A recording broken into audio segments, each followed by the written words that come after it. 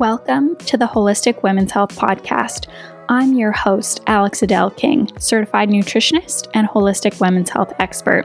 Here, we'll cover all topics related to nutrition, women's health, hormones, self-development, and personal growth. Now let's get into it.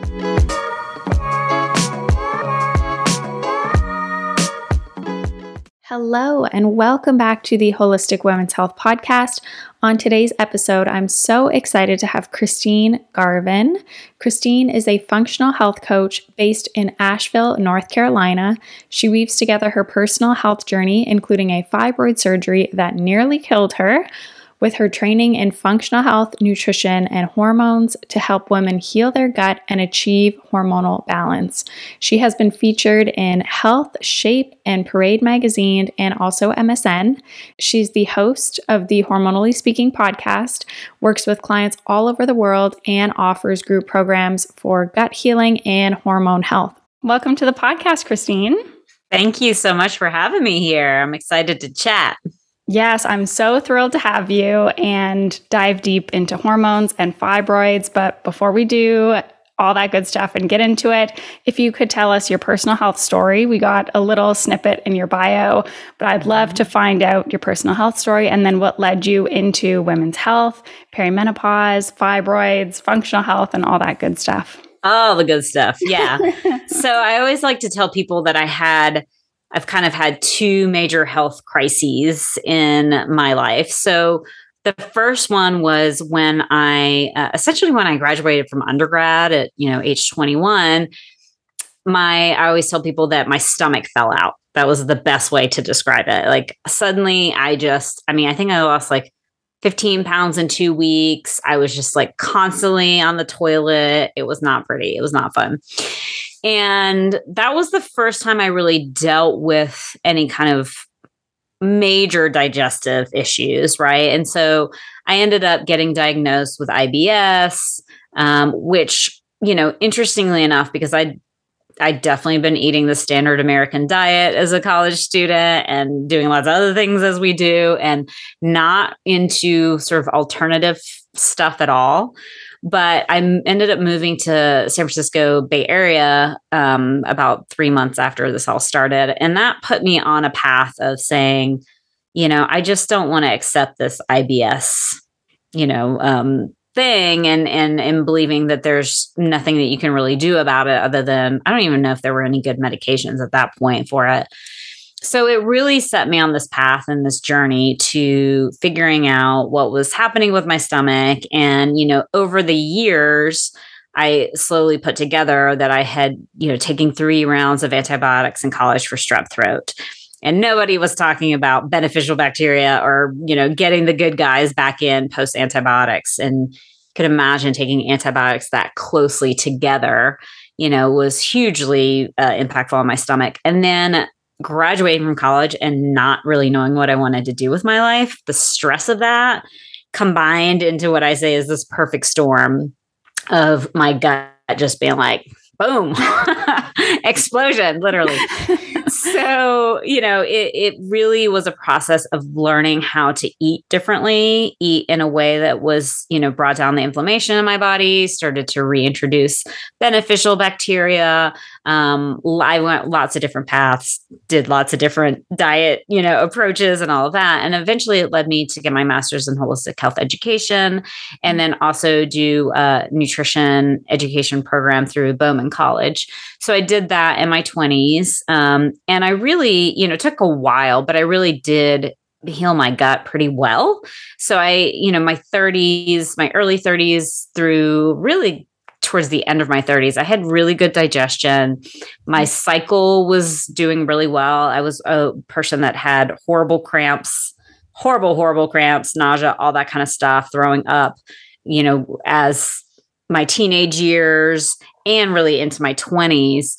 And so it was wonderful to be in my 30s and actually have, a cycle that was every 28 days, that the cramps were pretty much gone. So I was doing what I thought was pretty well, and then in my late 30s, I was about 39. I one day actually was on the way to dance practice and I was on my period and I was putting my Diva cup in. and it did not go all the way in.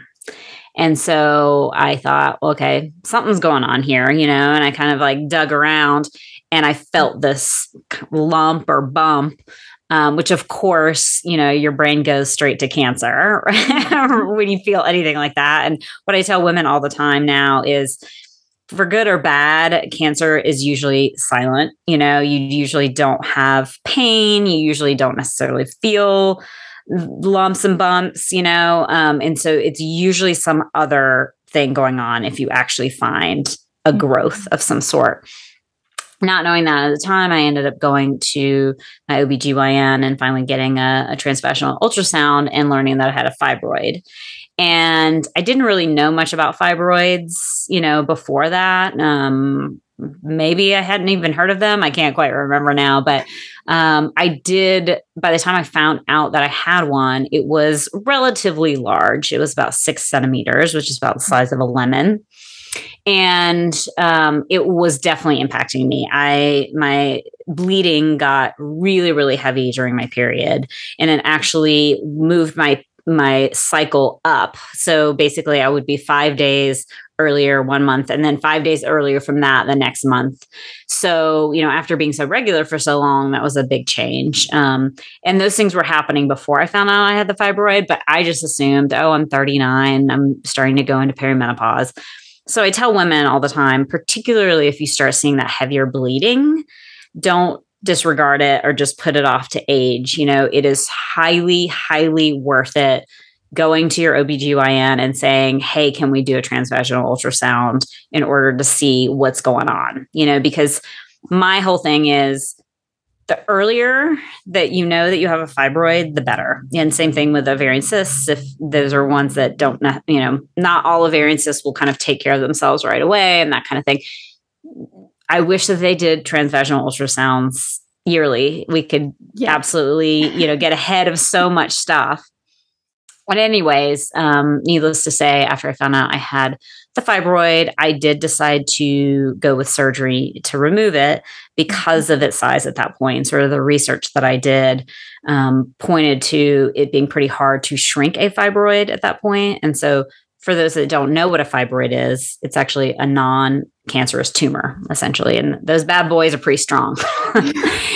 And so I did decide to do the surgery, and I decided on a myomectomy, which is where they go in and just remove the fibroid itself and leave your uterus intact, even though they nudged me towards a hysterectomy. And that's something that we could talk about more later, about how that is what doctors will do if you're, you know, at the point of not wanting to have children or past the age of having kids. I have some issues with that. But anyways, I did decide to do a myomectomy so that I could keep my uterus. And they went in and they removed the fibroid and said everything worked out wonderfully. And I went home and everything did not work out wonderfully. I actually progressively got worse over the next 2 weeks. And what I tell women all the time too is, don't be a hero. If you have a surgery and you start, either you're not getting better after 3 or 4 days, or you actually start getting worse, and be honest with yourself about that. Don't push through. Go to the ER, because what ended up happening to me was that I was actually septic by the time I went to the ER 2 weeks later. It turns out, we figured out over time that I had been burned in 3 places in my intestines during that surgery. And, you know, this was just obviously wreaking havoc on my entire gut and abdominal, you know, just everything was dumping out into my abdominal cavity, essentially. And, you know, it's pretty amazing what the body can survive and deal with. And the fact that I walked into that hospital, those doctors were really surprised when they, you know, finally went in and saw what happened. And I ended up really being on my deathbed. You know, they weren't actually sure if I would survive, because they had to cut me open and just clean all the sepsis out. And I ended up losing half of my colon and 8 inches of small intestine, had an ostomy for about 6.5 months. So it was a life-changing experience, needless to say. Yeah. Oh my goodness. And so when I, came out of that and I had my, what's called a reversal surgery, which is when I always say they like put you back together again and reconnect the rest of my colon to my small intestine. After that, I really started thinking, well, how did I get here in the first place? Of course, I have to like focus on my gut health and healing and all that. But how did I get here? And it was because I had this fibroid, right? And so I said, fibroids just don't come out of nowhere. There's a reason for fibroids. And that's what really set me on the path to determining and figuring out why I grew this, relatively large fibroid, why so many women deal with fibroids. It's some studies say 80 to 90% of women will have a fibroid by the time they're 50. So that's a lot of us. And, that they don't just show up out of the blue, that there is a reason for them and that there's things that we can do to either, if we already have them, to be able to shrink them, or if we don't have them, to stave off their growth. So that's how I landed here. Oh my gosh. No kidding. Life-changing surgery. And yeah. Wow. Yep. I completely threw it all up in the air, and it was like, let's see how this is going to land. I'm just trying to process how that would happen. You go in for surgery and, expecting to do one thing and then come out and have all sorts of other issues. How did you handle that mentally going through that? Was that a whole challenge in and of itself, trying to heal from, the scars and then all of a sudden having all sorts of digestive issues on top of that? And yeah. I mean, I was in the hospital for about 3 weeks after the emergency surgeries. I had been so basically they did one surgery on a Friday night, which is where they just kind of cleaned me out and removed part of my colon. And then the second surgery was Sunday morning, where they created my ostomy. So I was in the ICU that whole time. And so very unaware, but then over the following weeks, it was getting used to having an ostomy, and for those that don't, I didn't really know what an ostomy was before I had one. But if you've ever heard of an ostomy bag, it's basically where, they pull part of either your colon or, in my case, small intestine out through your stomach. So your intestines are actually just part of it, not all of your intestines, but the end of your intestine is actually on the outside of your body, right? Which is like crazy. It still blows my mind that we could survive that. It's kind of a cool, I always tell people I would never want to go through it again, but the experience of actually witnessing my body doing that, it was pretty amazing, right? So then you have to basically attach a bag over top of that and, attach it to your body in order for that's where your bowel movements happen. Right. Yeah. And so my whole life was, I couldn't dance anymore. It was, the abdominal surgeries are so intense on your abdomen. It's like, I try and tell people, like, you don't even realize how much ab strength you use to like sit on a couch or get into bed, in and out of bed, until they cut into your abdomen, and then so it was slowly rebuilding that while still having an ostomy, but also knowing that they would have to go in and surgically, go in again. And I was lucky enough to be able to have my reversal surgery be laparoscopic, so they didn't have to cut again. It's hard once you've had these abdominal surgeries. You're always more prone to hernias too. And so it's a tough thing. Then you have to have more surgeries. But luckily, after my, a few months after my reversal surgery, I actually started doing pelvic floor therapy. And I highly recommend any kind of surgery, having a baby, having a C-section, 100%, if you can, go to pelvic floor therapy afterwards, because there is just going to be weakness in your pelvic floor, and your abdomen. They also work not just on your pelvic floor, but your abdomen. And I really credit my pelvic floor therapist with helping me to rebuild my abdomen safely to protect me from the hernia. Because of course I'm like, I don't want to ever have to have surgery again. So I don't want to develop a hernia. And I was really able to rebuild my abdomen thanks to her, and then take care of some other stuff too. Because the other thing is, that's a trauma to that area, right?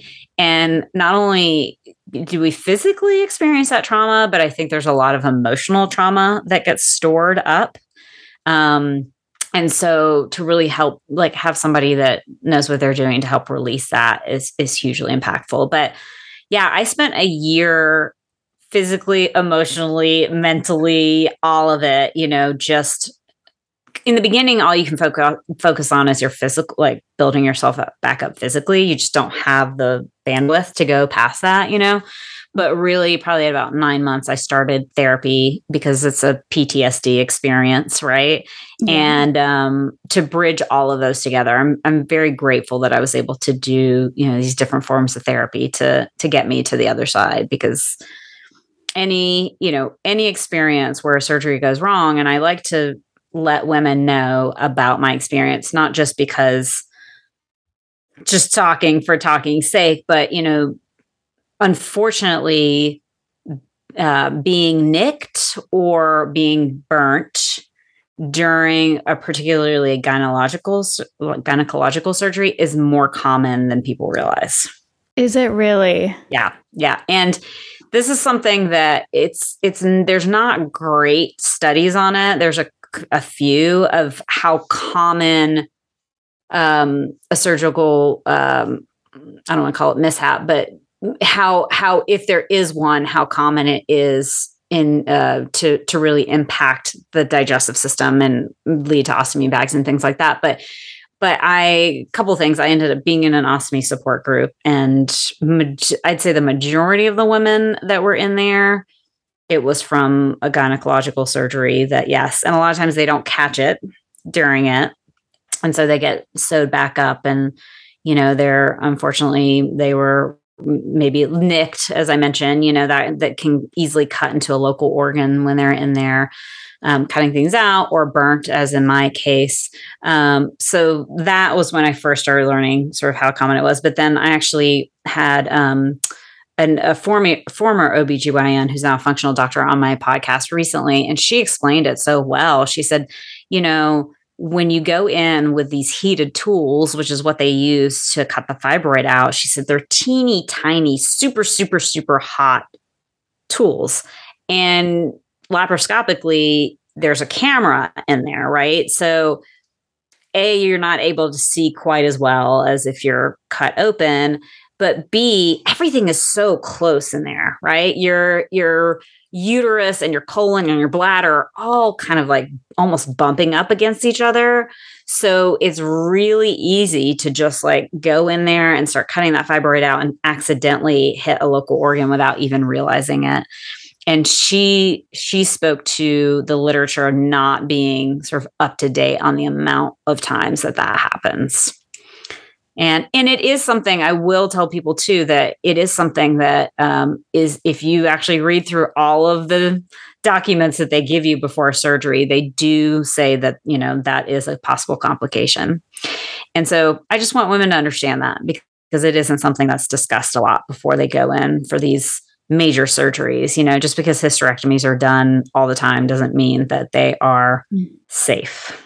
Sometimes we need them. Don't get me wrong. I'm not saying don't do surgery, but under informed consent is really important, in my opinion. Yeah, no kidding. And I'm interested to talk about the myomectomy versus hysterectomy. Mm-hmm. Before we do that, just to go over some of the basics of, I know you said a fibroid is a non-cancerous tumor. Mm-hmm. What are some of the signs and symptoms that women can experience if they're listening, saying, I wonder if I have this, because I do have really painful periods. What are some other signs and symptoms? I would say the most common sign is heavy bleeding that you didn't necessarily have before during your period, right? It's suddenly gotten heavier. And you can usually tell either if you're using tampons, you're having to use tampons, tray that out more, or you're having to go to super tampons when you were using regular ones before, or filling, your Diva Cup or whatever, you're having to dump that more often. So that's, usually the most common sign. Also, your periods can get longer. That's another pretty common thing that happens with that. So if you've been on sort of that 5-day track and all of a sudden it's 7-8 days, there's a change that's gone on, and so that's a good, indication of possibly the possibility of fibroids. Again, as I mentioned, everything is so close in there, right? So if you have a fibroid, it's interesting because fibroids can be in different locations in the uterus, right? And they are just found in the uterus. They're not on the ovaries. And they can be kind of in the middle of the uterus, or they can be sort of in the uterus, half in, half out on the outside of the uterus. They can also be half in and half out on the inside to where the uterine lining. And that is actually when it causes the most bleeding, is when it is going into where the uterine lining is. And so that's why you bleed more, during your period. So some women, if they have, say, the fibroid directly like in the uterus and it's not growing that big, they may never know that they have it because it's not actually causing an issue. If it's outside, either half outside, or they can even grow on stalks, which is really not great because then they can break off. But if they're growing outside of the uterus, that's when they can push up against your colon or your bladder. And so women will actually start to experience differences in bowel movements. So, particularly if you're seeing that heavier period and suddenly bowel movements are changing, that can be a good, indication. Other women, they'll have to deal with using the bathroom more often because it's pressing against the bladder. Painful sex is another one. If you suddenly suddenly it's painful to have sex when it wasn't before. I mean, this is kind of a weird thing, but it happened to me. So I tell people about it. It actually pushed out my tailbone. So, and I noticed it was kind of a joke when I was teaching dance because I would, we would like sit down on the ground to, do some yoga positions or something. And I was like, I feel, I feel my butt bone sticking out. And it was just this big joke that I was growing a tail, and then it was fascinating to find out that really that location of the fibroid was pushing out that backbone. So yeah, there's lots of ways that it can show up, but those are some of the most common and the random one that I had. Yeah. That's so interesting. And then I'm curious as to what the difference is between a fibroid versus an ovarian cyst. And I know they're both, masses and things like that and can cause all sorts of issues. So if you can walk us through the main differences. Sure. So ovarian cysts happen on the ovaries, right? And there are lots of different ways that cysts can show up. Cysts can be, especially in perimenopause, can actually be a little bit more common. And not necessarily a bad thing if sort of the body takes care of it pretty quickly within a month, because basically it's kind of like the follicle is getting caught and it's not going through the whole, even if the egg was released, it's not going through the whole process that the follicle turns into the corpus luteum after the egg is released. So sometimes it can get sort of caught and then that is going to develop a cyst there, right? And so often it's either they're water filled, sometimes they're blood filled. That can be more of an issue. There's endometrial cysts, which can, come with endometriosis. And so there's kind of a lot of different possibilities. Of course, PCOS, we don't always have cysts with PCOS, but that is an indication, possible indication with PCOS. So they certainly, in some situations, a cyst can grow large enough where you have to have it surgically removed. But usually the body will ultimately take care of the cysts themselves. Fibroids, unfortunately, they are this dense tissue, right? And I think of them like the web of like collagen that makes up fibroids. They're really strong. And they tend to, it isn't something that your body's going to kind of like flush out with the hormones. it unfortunately, primarily grows through estrogen feeding it, is what we'll say. Although we do know that fibroids can also have progesterone receptors on it. So it's not a clear cut, case of just estrogen dominance, because particularly it seems like when fibroids are larger, the progesterone, both estrogen and progesterone, will start feeding them. But really they stem from an estrogen metabolism issue in the, from the get-go. And so we always want to work on that. But yeah, because of their strength, it's harder to break them down, and it's harder. They like to grow. They don't like to, diminish and go away. So there's definitely extra things that we have to do to really stop that growth pattern with them and take away, basically they have a blood supply. One of the ways that you can work with fibroids, that's kind of non-surgical, is called a UFE, and they basically cut off the blood supply to the fibroids. And so the fibroids kind of die out over the months following. So I think of it as its own little like parasite or something kind of in your system, it's just like, feed me, I want to grow. But also I don't like to look at it so negatively, because I think it's important to really look at fibroids as something that is there to tell you that something's off in your life. And that there's some changes that need to be made. And we can certainly talk more about the emotional aspects of fibroids, which I think is a huge part of it that's overlooked a lot. I would love to talk about the emotional side and your thoughts on Louise Hay, and if that impacts at all, fibroid growth and who's prone to it and stuff like that. So I definitely see, I discovered this in myself, and I see this with pretty much all of my clients with fibroids, is that women that have them tend to be overgivers and do not receive enough. And it can be anything from they overgive in order to receive and then get frustrated when they're not receiving or being given back to.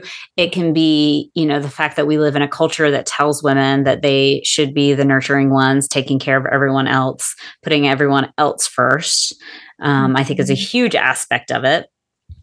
It can be sort of what we've been taught as children, or trauma that has happened as a child that got us into that pattern of always kind of giving, and pushing our bodies past the point of what they have energy to do, what they want to be doing, what their needs are, and not sort of fulfilling that. So pretty much across the board, some layer of that shows up for every woman that has a fibroid. So, specifically, I'm sure I've looked up what Louise Hay has said about it before, and I don't know, but if you look kind of anything along those lines, it's going to tell you, and to me, it's like fibroid is something that you can't turn away from. Right. And it's going to keep growing until it gets your attention. And so it is there to let you know, the way that you've been living, some form of how you have been living, is not conducive to your overall health and well-being. I did in doing research. I was just curious, if there was a connection. And then I always go back to Louise Hay's book just to see, what it is. And so I do have it in front of me. She says fibroids can manifest when you are nursing a hurt from a partner and have experienced a blow to the feminine ego, which I thought was very interesting and very along the lines of what you're saying. Absolutely. And, some other people talk about the location can make a difference too, that a lot of times if it's on the right side, which is definitely where I experienced my fibroid. Actually, I had a couple by the time I was in surgery, that is the feminine side and the receiving side, and that the left side If I'm thinking my body, left side, and then the right side is the masculine sort of output side. And so it was definitely interesting to me that it showed up on that left side, which is that feminine receiving side, showing me that I was not receiving enough, that I was way too much in my masculine, and that it didn't feel good. It didn't feel okay. I knew I didn't feel good, but I was just in denial. And this is something that I feel like is shifting now in these past couple of years, in particular, maybe going through COVID and just, other things that many women have experienced. Like there was this whole hustle mode that was so huge pre-COVID, like I would say from like 2015 to like 2018, it was just, get your side hustle on, like do this, do that, you can do it all. And our bodies are not made to do it all. We're not made to hustle, for the most part, women. And not to say that we don't have it in us to do big things in our lives and to go after that, but we need the ebb and flow. We need the time to relax, and we need really to reconnect to our circadian rhythms. We're so off of that. So it's not just like, okay, go relax at the beach one weekend of summer. Like we're talking about daily relaxation, and so there you've got that 24-hour period where you have more, your hormones are really supporting you to be out and do more. And then you have the times in that 24 hours where it's really helpful for your hormones to, calm down, take some dedicated relaxation, all of that. And then we also have the bigger cycle, obviously, our menstrual cycle, that there are times when being out there in the world is supported more by hormones, and then times of going more inner and, reconnecting to our intuition and everything inside is more supported. And so I believe that the more that you connect to these different rhythms that are just, they're part of being human. We can't run away from them. We can't be healthy if we continue to be out of sync with them. And so that's such a huge place for so many women to start, because so many women don't even know when their cycle is, or like they're like, yeah, I get my period kind of around this time, And even though I think more women are tracking them with apps now, to really notice how you feel at different parts of your menstrual cycle can be humongous, right? Like it can give you so much information. And I think can help with the boundary setting that is super, super important when it comes to fibroids. You need to learn how to set boundaries in your life. You are just speaking, I feel like, just right into me. It's so interesting. I'm just connecting with everything you're saying. When I had to have emergency surgery when I was 13 to remove a cyst that was on my left side. Oh, wow. And then going through holistic school and learning about, the feminine and the masculine side. And because it was on the left side, then all the professors were telling me it's because you were denying your feminine side. You were living too much in male. Go, go, go.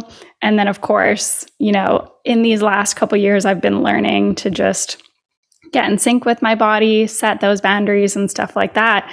And then I did actually notice some heavier periods, and I've always had painful periods. So I just kept assuming, oh, it's another cyst. It's another cyst. And then I thought, no, I'm setting a boundary. I'm going to the doctor. I'm going to get this sorted out. Come to find out, I do have a fibroid.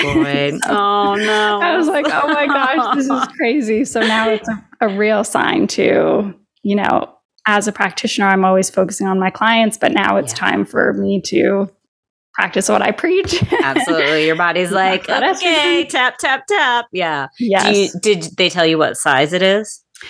She did not. She said, and now I'm curious, I should have asked more questions. I'm very similar to a lot of my clients in that when I go to the doctors, it's such a struggle. And so you just feel so deer in headlights sometimes. Yeah, deer in headlights. Yeah. And I'm like, I know this information because I teach it to my clients, but when you're, put in that situation and all of a sudden, results came back and it was like, you have, your one ovary that you do have is polycystic, you have a fibroid, you have this on your blood work and this. And I was like, all in, I went from perfect health for and then a couple months later, everything changed, and it was just like crazy, low iron and low B12, which I've never had in my life. And all of a sudden, all this stuff happened. And so I left, and the moment I left the door, I was like, I should have asked what size it was. I should have asked where it was located. She just said it was lodged up in between the tissues, essentially. And gotcha. That was all the info, and then sent me on my way. And I was like, I should have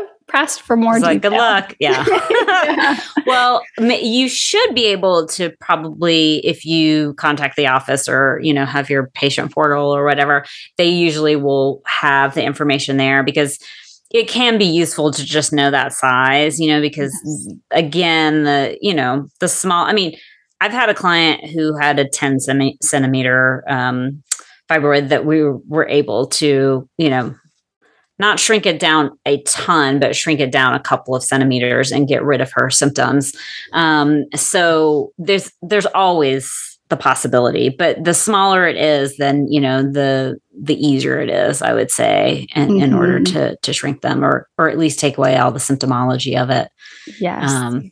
Yeah. So yeah, when I was doing research, I was just, this is so fascinating that it could be as small as the size of a walnut or as big as up to 100 pounds. Yeah. I was like, some women look pregnant. They'll get to the point because it takes up that much space in the body, Yeah. So it's intense, because if you don't really know about fibroids and haven't really heard of them before, then, you never would think that this thing could grow just unimaginably big in your stomach and reproductive area, so. Yeah. But, one of the things that, and we can certainly talk more about some of the aspects that we've been talking about, but really looking at estrogen metabolism is one of the biggest places that I start with my clients. And so for those that have not heard of estrogen metabolism or, are just like, what are you talking about? So, we obviously have these hormones that we produce cyclically, and estrogen is a very important one, right? As a cycling woman. And, for a long time, estrogen, I was just mad at, because I said, that's what's feeding my fibroid, estrogen, I'm like, it's not estrogen's fault. Estrogen just has the capability to, it's such a, what's the word I'm looking for? I'm sorry. There's people in the house right now, so there's a lot going on. Like, throwing me off. Anyways, it's finding that perfect place for estrogen. It's like which one, which oatmeal, whatever. We gotta get that perfect rate. And when it goes too high or it goes too low, that's when so many issues come in. And estrogen has a chance to just kind of go too high so much of the time because of a million different reasons, things like, do you drink alcohol? Do you drink caffeine? Do you intake a lot of things that your liver has to detoxify those things first, right? So we have to remember that everything that comes into our body, everything that we put on our skin, our liver actually has to detoxify that or metabolize that. If you don't like the word detoxify, it actually has to metabolize it, because the point of our bodies is to take in stuff, use what we need, absorb what we need, and then get rid of the rest, right? And our liver is a huge part of that process. And our kidneys also play a large part. But we want to get estrogen and, progesterone and all of these hormones that we're making in our bodies. We want to use what we need, and then the liver processes them, breaks them down, metabolizes them, and moves them out of the body, because it's when they're hanging out too long in the body when we start to have issues. And estrogen in particular can go kind of crazy high because if we're intaking a lot of things like alcohol, caffeine, these kinds of things, it's going to focus on that first. Estrogen goes to the back of the line. We also have things coming into our body all the time that can act like estrogens, right? These are called xenoestrogens. So these are chemicals that are in our makeup, they're in our hair products, they're in our cleaning products, and they mimic estrogen in the body and artificially inflate our estrogen levels in our body. And the liver has to also detoxify those too. There's the definitive links between stress actually increasing your estrogen levels. Stress has such a huge impact on your adrenal function and your thyroid function too. And we know in studies that low thyroid, low vitamin D, sometimes the iron is connected to. The iron is certainly impacted when you start bleeding heavier because of fibroids. So they're pretty interconnected. But we have enough studies showing us the deficiencies in some of these nutrients that our body needs, and obviously the thyroid function. These are directly connected to fibroid growth too. So there's so many different ways that comes in, but I look at that estrogen metabolism first and foremost, and I'm going to get a little sciencey here for a second, if that's okay. Mm-hmm. So when we talk about the metabolism of these hormones via our liver, there's a phase 1 and phase 2 liver detox, right? And so everything that you consume is going to go through both of those phases. And that first phase is really about taking a toxin and making it a little less toxic. But it's still toxic. It's just not quite as toxic as it was when it first started. And then it goes through phase 2, and that's when the toxin is actually made water soluble, right? So at this point, it is no longer essentially a threat to your body, right? And that's what the liver is like, I'm here to do. And then that no longer threatening toxin that's water soluble, it moves from your liver and your gallbladder into your small intestine via the bile that is produced. And then it moves through your gut and your colon, and then hopefully out your bowels. Right. And so that is like the perfect situation. Right.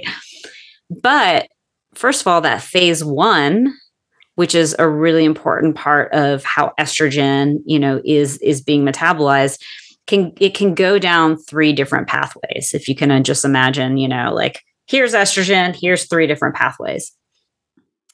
One pathway is more protective. We want the majority of our estrogen going down that pathway. The other 2, one, which is called the 4OH, is more DNA damaging. And so ultimately, we kind of think of the 4OH as being the more cancerous pathway. Doesn't mean we're still going to all have some estrogen going down that pathway. We just don't want too much because that DNA damage can lead to cancer. And then we have the 16OH pathway, which is associated more with growth. So fibroids, ovarian cysts, polyps, things like that. And so if you are having too much estrogen go down that pathway, then you're going to be more inclined towards these growths that we don't want happening, right? Mm-hmm. I will say that I've seen it plenty for myself and women that I've worked with fibroids. It can actually ricochet between that 16OH and 4OH pathway in terms of what they prefer, but always they're preferring one of those pathways versus that protective 2OH pathway. So we want to start supporting the body in a way to metabolize that estrogen down that protective pathway and not the bad guys pathways. So that's hugely important. But you also want to make sure phase 2 is working well, because if you what we call upregulate phase 1 or make that better and more efficient going down that 2OH pathway, we want to make sure that, we're still at toxic levels. So we want phase 2, which makes it water soluble, to be like working really, really well. Right. Mm-hmm. And so sometimes we can have issues in that phase 2 that people, don't necessarily realize. And there's certain nutrients to support that. And this is where I utilize the Dutch hormone test for my clients with fibroids, because it actually shows us that phase 1 and phase 2 of estrogen detox. So you can actually definitively see what pathway your estrogen is favoring and if you have enough happening in that phase 2. And so we can go in and say, okay, these are the nutrients that you need to support this. So that's a huge part with fibroids. We also, as I mentioned, that phase 3 that happens in the colon, we want to make sure your gut microbiome is good and working well, because unfortunately, after your liver did all that hard work to detoxify or metabolize that estrogen, it can do what we call deconjugate, which is kind of, just imagine if you have something kind of tied together, it's essentially kind of untying in your colon, and then it allows that estrogen to have to recirculate and go through the liver again, which is another reason that your estrogen can be high, right? Yes. So, don't want that. Yes, exactly. So we see how it's all connected and how you can't just focus on one area, right? You have to focus on your liver health, but you also have to focus on your gut health, and you certainly have to focus on your adrenal health too. Mm-hmm. So those are all places that I work with clients to, kind of bundle that all together.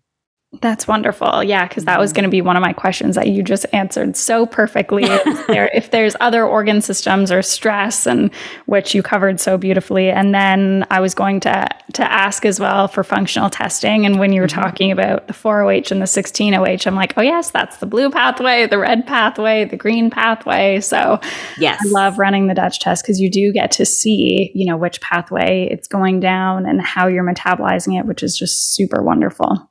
Absolutely. And that's why I will always run that test on my fibroid clients, because you don't even necessarily have to have high estrogen in a situation with fibroids. And I've seen this, and I like to point this out to people. I've seen normal estrogen levels or estradiol levels in fibroids. And if you just see that, if you just take a blood test or you just take a saliva test and see that estrogen's normal, then you're going to be like, well, what's going on here?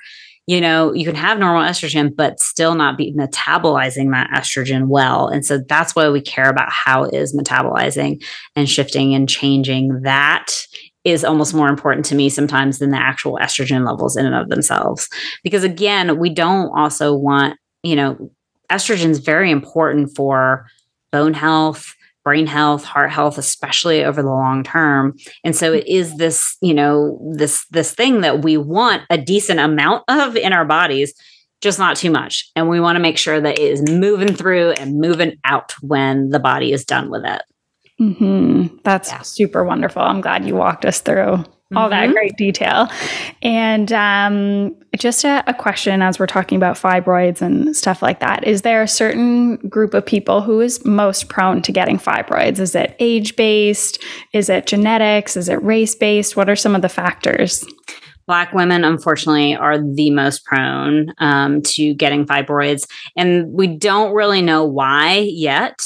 I definitely think some of the stuff we've talked about, the emotional components, and if you look historically at what Black women have had to carry, and then we do know, genetics, of course, plays a role, and we do know that trauma on our ancestors is literally passed down through our genes. Mm-hmm. So that would be my guess of why it's, the most common in Black women. But if you look at that 80%, that's quite a few women anyway, and that's sort of that all-inclusive rate. It is definitely more common in perimenopausal years. There are studies showing that I think it's on average about 5 years earlier for Black women. And I think, if I remember correctly, for Latina women, it's about 2 to 3 years earlier than it is as compared to white women. So we do see, particularly with working with Black women, even if they don't think they have a fibroid, and they have some of these things going on and they're younger, I'm like, let's get it checked out. Another case in point is if we could start doing vaginal ultrasounds, in our 20s or even earlier, we could catch stuff sooner, right? But yes, it's unfortunately we see that in certain races showing up younger, but then really, I'd say by the time late 30s, early 40s is when you start to see them much more commonly across the board. So, it's a really good time to pay attention to any changes in your cycle and not just like, push it aside to, oh, I'm getting older and my hormones are changing. It's like, yes, your hormones are changing, but that can be part of why it's happening. And there's so much that we can do to support during those hormonal changes that can help, beyond even some of the things that we've talked about today, that can help in this process and not have those fibroids grow. Mm-hmm. Yeah. It's super, super fascinating. Just a quick question as you approach those perimenopausal years and the period changes and stuff like that, at what point would you just say, oh, it's just, naturally part of menopause that I'm all of a sudden getting these heavier cycles? And at what point do you say, maybe I should get this checked out in case it is a fibroid? I always tell my clients to get it checked out because we want to rule it out, right? Okay, mm-hmm. Because 90% of the time it's something, Okay. even if, yes, your hormones are shifting and changing, you're just so much more prone to these growths during that time. So it's like, let's rule that out. Great if it's not, it doesn't hurt to get that done. Most insurances cover ultrasounds as long as your doctor knows how to code that right, and even if it's not a fibroid, it might be a cyst or it might be a polyp, and so just knowing what we're working with physically first is hugely important. Not that we would do so many different things, a lot of regulating hormones, it's similar things that you do for it. But there are some particulars with fibroids that I would do, a little bit differently or focus on. And, we can talk about some of those too, but, yeah. Okay, good to know. Mm-hmm. And then I don't want to forget about the surgery question. So I'll kind of wrap it up all into one, but I'm just curious why and at which point the doctors would recommend hysterectomy over a myomectomy, because of course you can walk us through the important reasons why it's important to keep your uterus and all that good stuff. And then are there alternatives to surgery or, is there a point where that's always the best case scenario? Mm-hmm. So when I went in to talk to my doctor, she basically laid it out for me that I could either do I don't remember if she offered me birth control or not, but that's usually the first thing that a doctor will recommend. If that doesn't work or that's not what you want to do, usually they recommend an estrogen suppressant, essentially, so it's a medication that will suppress your estrogen output, because of this knowledge that we have that estrogen will feed fibroids. But the problem with that is that essentially it's going to kick you into early menopause or having, menopausal symptoms. And we do know, as I mentioned before, particularly bone health, the reason that osteoporosis runs rampant for older women is because of losing all your estrogen when you go into menopause, right? And so newer and newer research is showing us how important utilizing bioidentical hormone replacement therapy, never estrogen alone, but using estrogen and small amounts of estrogen, alongside progesterone and possibly testosterone and DHEA, how that's going to help your long-term bone health. Mm-hmm. And so, it's like you want to make sure that you're not going in suppressing your estrogen unless absolutely necessary when you're younger. We want that good estrogen for a while. So that's the second option. And then what was put out to me next was, either a myomectomy or a hysterectomy.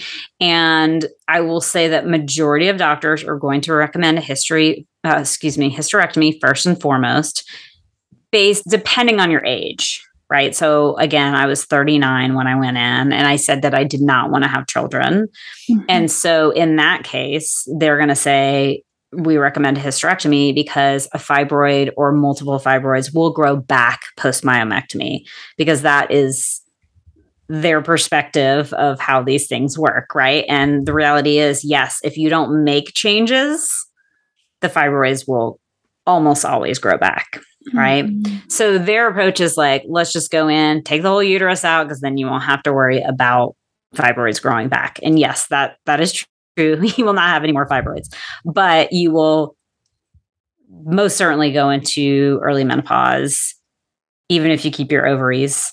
Unfortunately, that has been at least my perspective in terms of women that have had hysterectomies that have worked with me. Within a year, all of their hormone, levels have just kind of bottomed out. So even if they were initially still okay after about a year, and so some cases you have to do it. Some cases it's the best scenario. So if you have to do it, do it. And, if you struggled for years and years and years and years with your uterus, I get it, just make sure that you work with a competent practitioner who can guide you on BHRT, because that's going to be a lifesaver on so many levels. Mm-hmm. For me, I said, I didn't really have issues other than having having the fibroid. So I was like, I want to keep my uterus. I'm going to do a myomectomy. It is a little bit more of a complicated surgery than a hysterectomy, since with the hysterectomy, they just go in and basically cut out your uterus and fallopian tubes and leave your ovaries, but they just kind of cut and like remove, versus with the myomectomy, they have to cut into the uterus to remove the fibroid or fibroids, depending on where they are. And so that's just going to lead to, possibly more complications, essentially. There are some other, I won't go into all of them because there's actually more and more options now. And one of the ones I mentioned before was the UFE, which is where they cut off the blood supply. There's other ones where they send some kind of it's like these little beaded things that go in there and sort of it kills off the fibroids similarly to the UFE. So maybe some debate on whether, and they actually use ultrasound to guide that in there. But I've heard that they're plastic beads that are in there, whether that's good or not. But there are some other options. And actually, I have a Fibroids 101 course that goes into all of them and kind of the pros and cons of each of them. Because certainly if I had to do it over again and I had a large fibroid, I would go with one of these other routes. And some are covered by insurance and some aren't, but like UFEs tend to be covered by insurance. Accessa, I believe, is also covered by insurance in most situations. So it's important to be informed and know that, there's at least other options to try first. They don't always work. Yeah. But that you do, and you can kind of step into that instead of going straight into a full-on surgery where they have to cut you open or even laparoscopically go in. Mm-hmm. Yeah. I love that. Thank you for walking us through that. Mm-hmm. And just as we're wrapping up, just a couple more questions. I am curious. I know you mentioned pelvic floor physiotherapy and that, if you don't treat the fibroid, it'll either keep growing or they'll keep coming back. So when you do work with clients, do you also recommend anything like acupuncture or any other alternative therapies alongside, like you mentioned, the stress and adrenal piece, the thyroid, liver, gut, all that type of stuff? Absolutely. I believe working with a team is the best approach with fibroids and lots of other things, to be honest with you. But, I certainly can't do all the things, and using physical supports, using energetic supports like acupuncture, using mental supports or therapy, whatever that means to you. I love somatic therapy personally, because the idea that the issues are in your tissues, I think is very prevalent. And so really we talked about some of the earlier, like how much the emotional component is. And so there's almost always some underlying trauma that we need to work through when their fibroids are at play. So definitely getting a good therapist, any kind of, physical sort of work that you can get done on your body, whether that's massages, craniosacral therapy, all those kinds of things. It's so helpful if you literally have a team. And my clients do best when they have a doctor that's open to my recommendations. And of course, they're the doctor. I'm always going to let them lead in any kind of medical, approach. But in terms of, for example, iron deficiency becomes super common with fibroids because you're just heavy bleeding, right? And I had a client where, her OBGYN was really open to, it was just at the point we were checking her iron levels and she was just like at nothing. And I was like, we need some iron infusions so that we can get your body up to a place where these things that we're doing are actually going to help. Because when you're so depleted of iron, it's hard for anything to run right in your body, So I think that's a perfect marriage of sort of the Western allopathic medicine approach with the more functional, quote unquote, alternative approach. It's like, let's utilize this thing to get your body up to here. And then we can, all of the supplements and the eating and the lifestyle changes are going to make such a huge difference. And it's harder when a client sees a doctor who kind of poo-poos things that I'm saying. Big time. Yeah. So it's like to have a team and we're all there. I don't even necessarily talk to these doctors. It's just like via my client, but we're sort of all on the same page and helping that client to get better. And they tend to get better the fastest, as compared to when they don't have a team or me and the doctor are kind of going against each other and what we're saying. Yeah. At the end of the day, I think the most important part is that the client gets better. So I think if you can utilize, different avenues and work with an acupuncturist and, a nutritionist and naturopath, whoever it may be, your family doctor, all together, just for what's best for the client's health, I feel like is most important. And that doesn't always happen, but it's great when it does. And that's what we're hoping for. And I also like to share with my clients, there are certain things that I utilize. I call them like energy healing, sources like EFT, which is emotional freedom technique. The kind of therapy that I do with my therapist, I'll use little bits and pieces of that to support people sometimes. And that's called AIT, and that's advanced integrative therapy. And it's similar in some ways to EFT. There's also, I'm actually studying the body code right now, which is another healing modality. There's lots of good stuff out there, even if you don't have the money, because not everybody has the money. I get it, to work with like multiple people at once. There's a lot that we can do on our own if we're able to really make it a priority in our lives and really do that. There's so much that you can really, work with your energy systems and move and process out some of that old stuck patterns and traumas and things like that too. Big time. Well, I don't want to take up all your time. So one of the last questions I'll ask you, one of my all-time favorites is there anything that we didn't get to talk about that you want to leave us off with? Anything in terms of fibroids or perimenopause, motivation, quotes, anything that you want to leave us off with? I think that it can feel really tough and frustrating, right? When we find out that something's wrong in our body, or maybe we've known for a while that something is, quote unquote, wrong in our bodies. And it can really sort of knock us down and make us frustrated and wondering why we're having to go through that when other people don't have to go through that.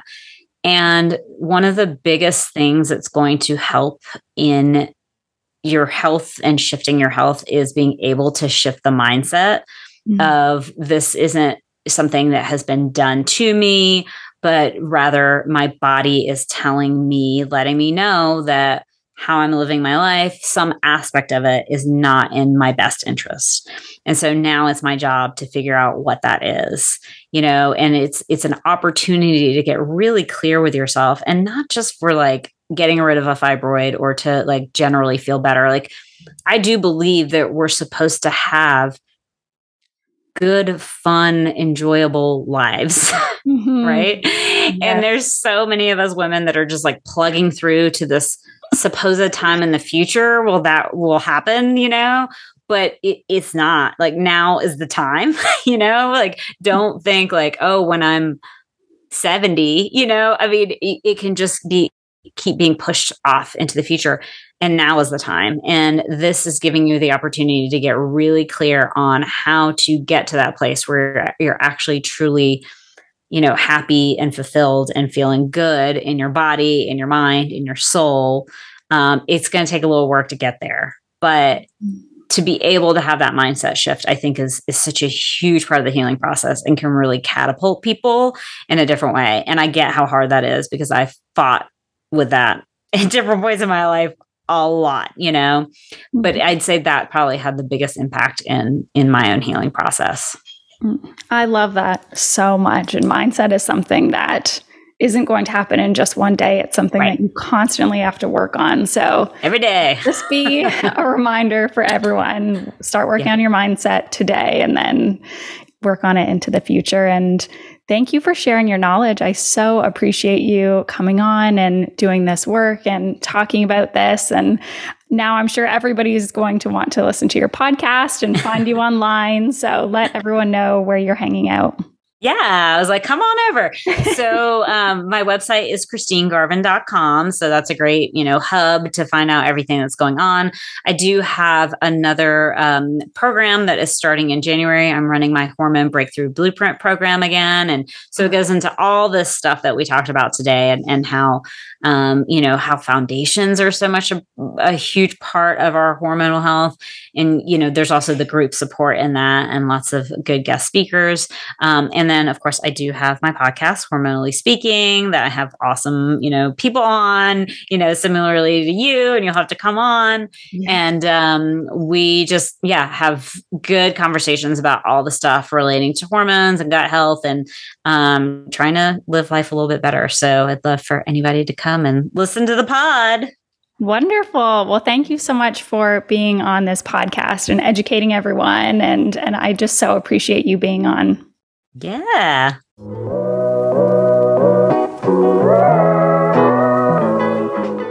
Thank you so much for listening in to the Holistic Women's Health Podcast.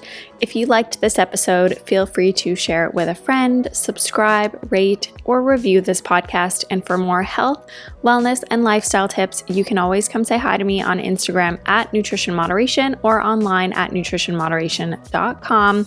I hope you have an amazing day wherever you are, and I'll chat with you soon.